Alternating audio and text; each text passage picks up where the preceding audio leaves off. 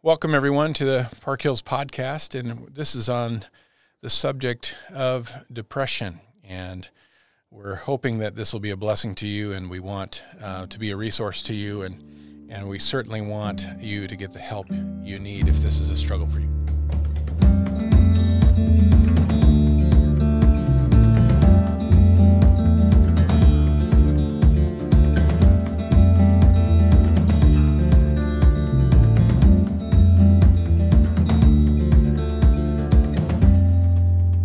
Welcome back to the podcast, everyone. This is on the subject of depression. This is our second in a series. And again, this is Pastor Mark, and I got Pete McClanathan here with me, and we're going to go into the depression podcast a little deeper now and really call it Inside That Dark and Lonely Place, so what it's like to be there. And I think it's important to note that just by way of review, some of the things we talked about last time, Pete. Yeah, and these are things and themes that we'll just be keeping in front of us all the way through this season together. First of all, we need to understand, as we talked about in a previous episode, that depression is a serious and complex topic. It's a lot more common than we often realize, and we need to say that it's often misunderstood because it's so complex and mysterious. There's a lot of widespread understanding or misunderstanding about it. Mm-hmm. Yeah, and I think too, there's that people who struggle with it. I think there's a sense of shame too, because the sense that people don't understand me. But I think at this point it'd be good for us to go into and say, let's define it. If we're going to talk about, we really need to know what it is we're talking about. So what would you say depression is? I've had many people ask me that over the years because I would let them know that this is something I've struggled with. I'm talking about people I'm close to. And I was never able to, and I'm not completely able to right now, give a clear definition because it's such a complex mental and emotional phenomenon. I could talk about sadness. I could talk about discouragement. I could talk about fear. And those are all elements of depression, but I'm convinced that depression is an animal of its own. And I say this because of not only my own experience, but talking to others about it. It seems to be, at least in the experiences that I've either had or talked to others about or read about, there's a phenomenon where there's a decoupling of emotion from the mind. And what do I mean by that? Let me give you an example. People often will look at a depressive and think he's functioning just fine. They may not even know that he suffers from this. I've had good people, even in the last several years of this really dark season I've been in, tell me, you're doing fine. You seem to be fully on your game. And the point is that we can be cognitively fine, and we can know how to go through the mechanics of life, whereas this depression is still lingering upon us. I like to compare it to a locomotive. You may know I like trains a lot. Yes, you do. And there's something about a locomotive and a train, you can see it from the outside, but you don't see what's going on in there. Even I don't really understand all the stuff that goes on inside the engine. But you can look at a locomotive and its train on a track from a distance or even up close, and it looks shiny, it's well painted, the crew is able to run it, and it's got a purpose. That is to move down the track. However, if one of the wheels of the locomotive is off the track, that train won't be able to move. But you won't see that until you get up close and maybe talk to the crew who's dealing with it. So from a distance, everything will look fine, but there is something that's keeping that locomotive from moving. And that is the best I can do to make a comparison with depression. That's well put. That's a good visual illustration, and it's good of you to use your train knowledge to do that. I think I mentioned in the previous podcast too that in my seasons of it, I can be, I guess, what you would define as high functioning. You just function and you have to, but yeah, there's more. With a closer look, you go, yeah, things aren't just quite the way they should be. And part of the reason that it's good to define it is because we need to then understand what that leads to, but not just what that leads to. Some of the things that it leads to might actually be the warning signs that someone actually is in depression. You may not even know it's depression until you see what some of these other things that come from it are. That's really good, Mark. I'll talk a little about, or from my own experience. My first depressive crash was in 1998.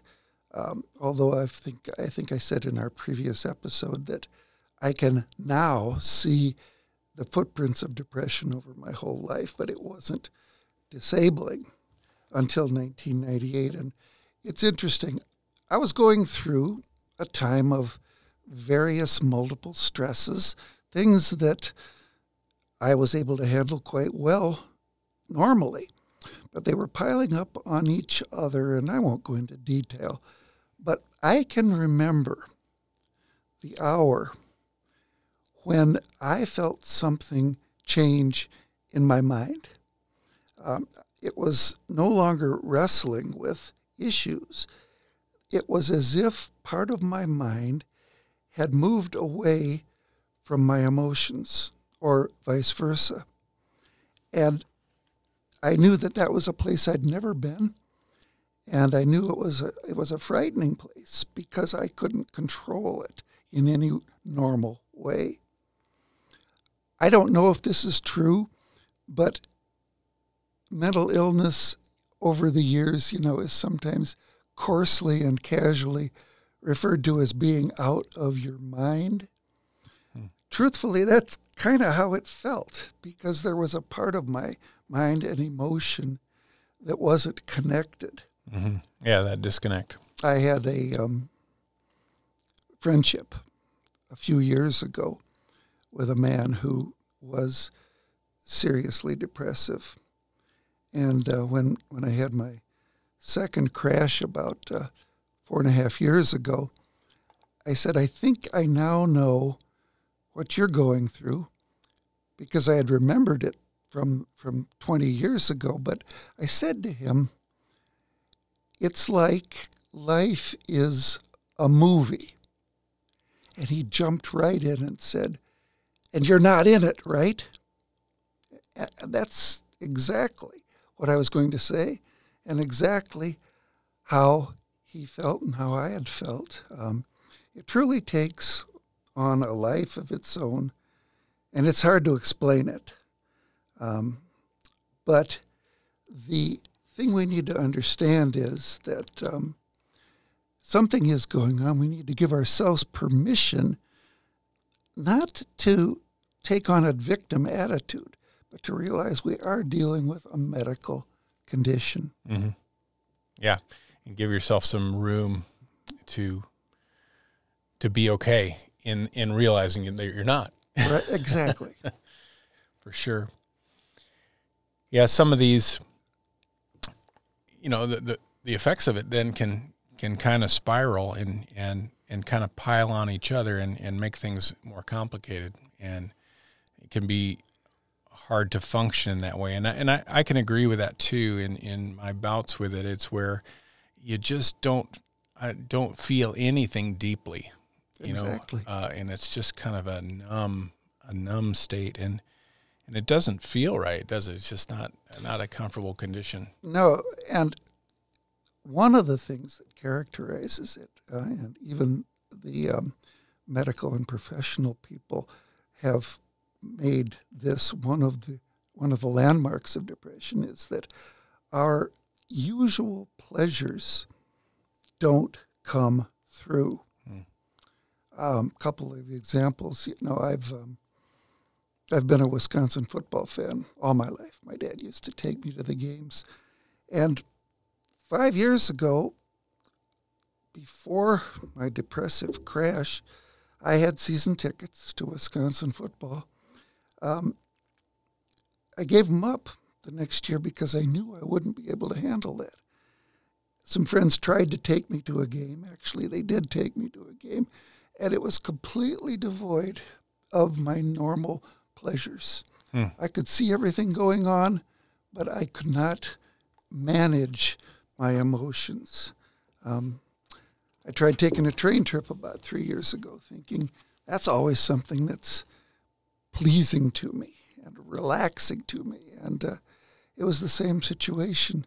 That black dog, as Charles Spurgeon called it, wouldn't go away.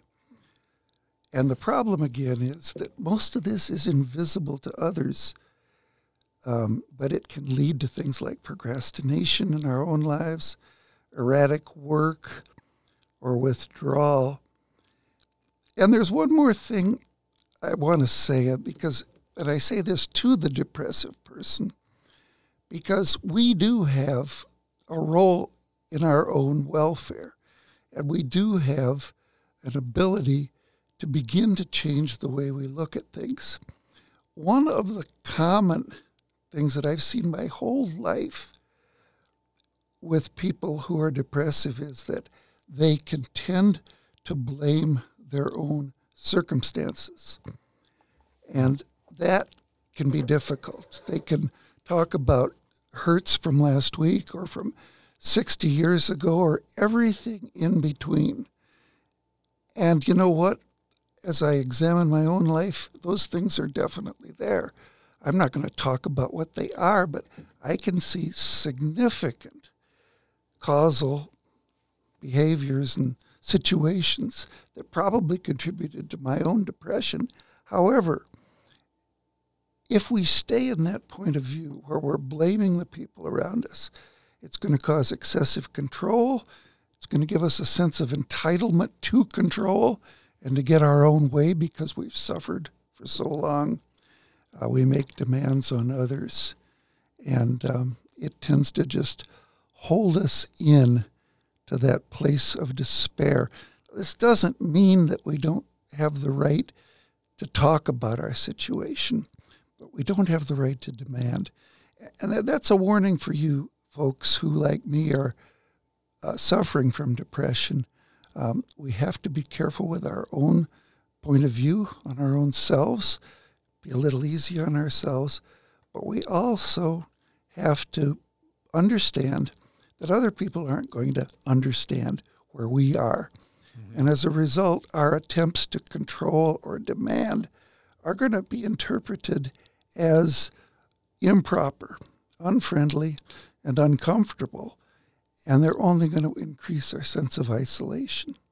Yeah, that social factor is really significant there, and you're going there with it too. It just because first of all, I think the understanding, trying to understand yourself in a point of depression is a challenge by itself. To go, why do I feel this way? Why do I no longer care about the Wisconsin games? Why do I no longer care about things that I used to care about? Why do I feel this dulled sense of emotion toward things that used to stir emotion in me?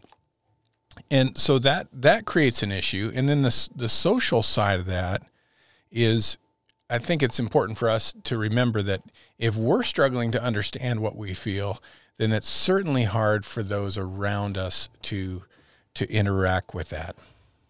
Well, you said it very well. And this isn't blaming the other person at all. It's simply a fact that because depression hasn't been well defined, because it is, as they say, it's the gray science. Because of that, other people, even well-meaning people, are going to be at a loss to how to take care of the depressive person in a positive way.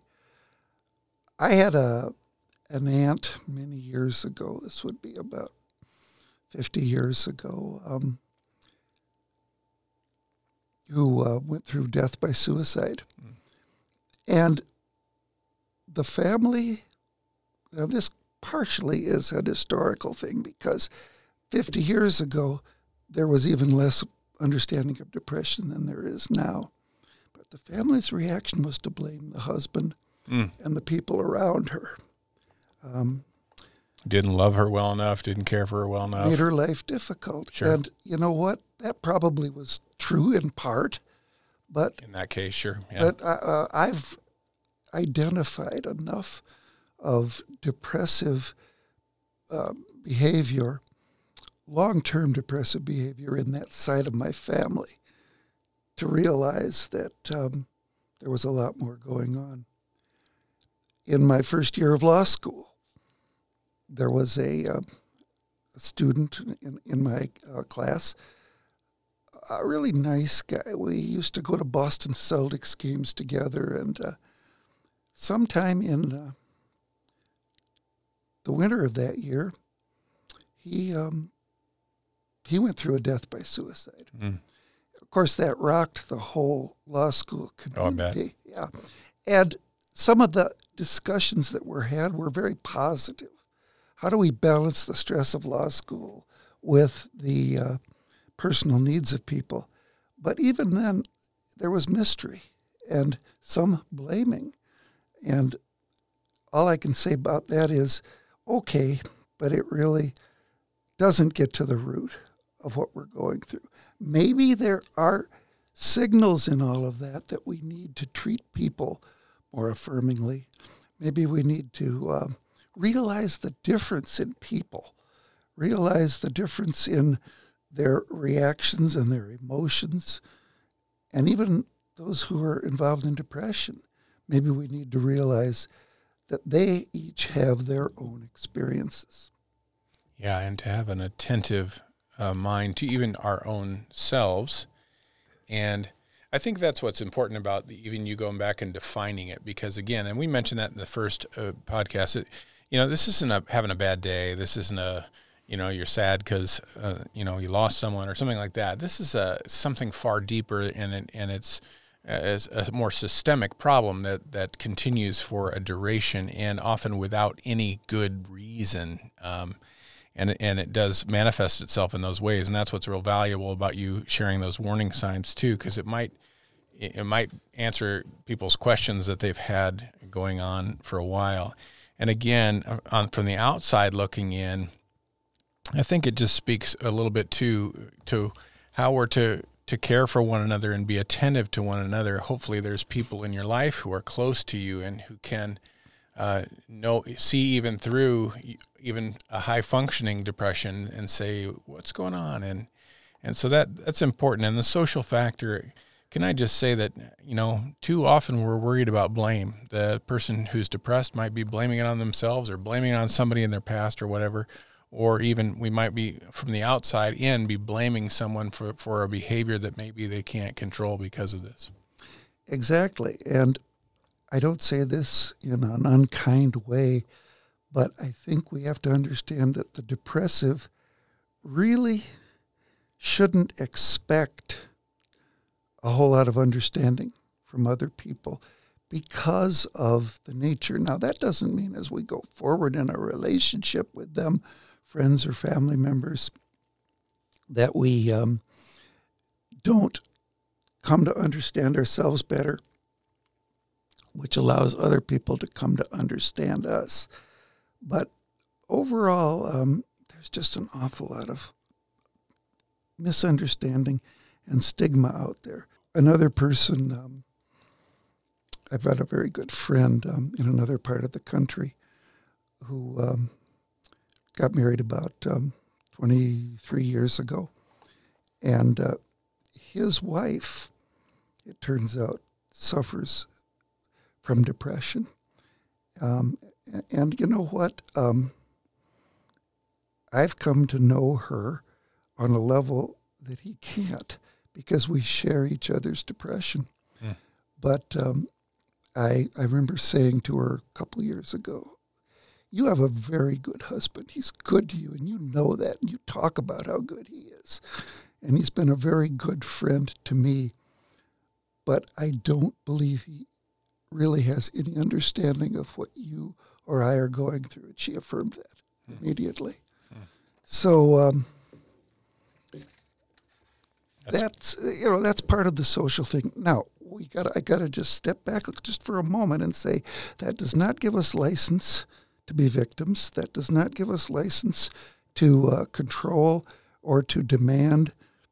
What it does is help us understand that as we tread through these dark waters, we have to understand that there are people who will be able to tread with us, but maybe not really help us understand what the problem is. But I'm thankful that they're at least willing to walk with us.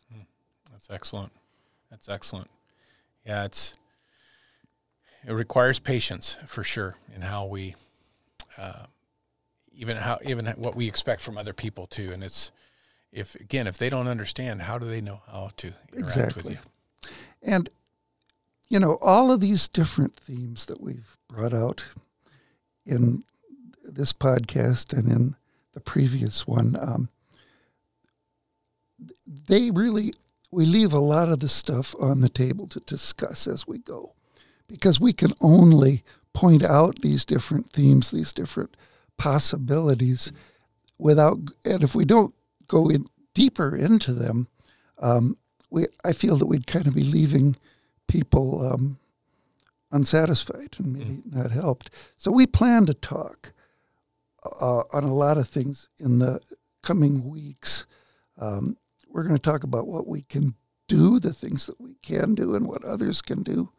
But as we did last week, I want to close this with a biblical perspective of how we can find help. And, you can find that all over the Bible. I've chosen a familiar passage, Isaiah 40, verses 1 and 2. Mark, would you read that? Yeah, good one. Comfort, comfort my people, says your God.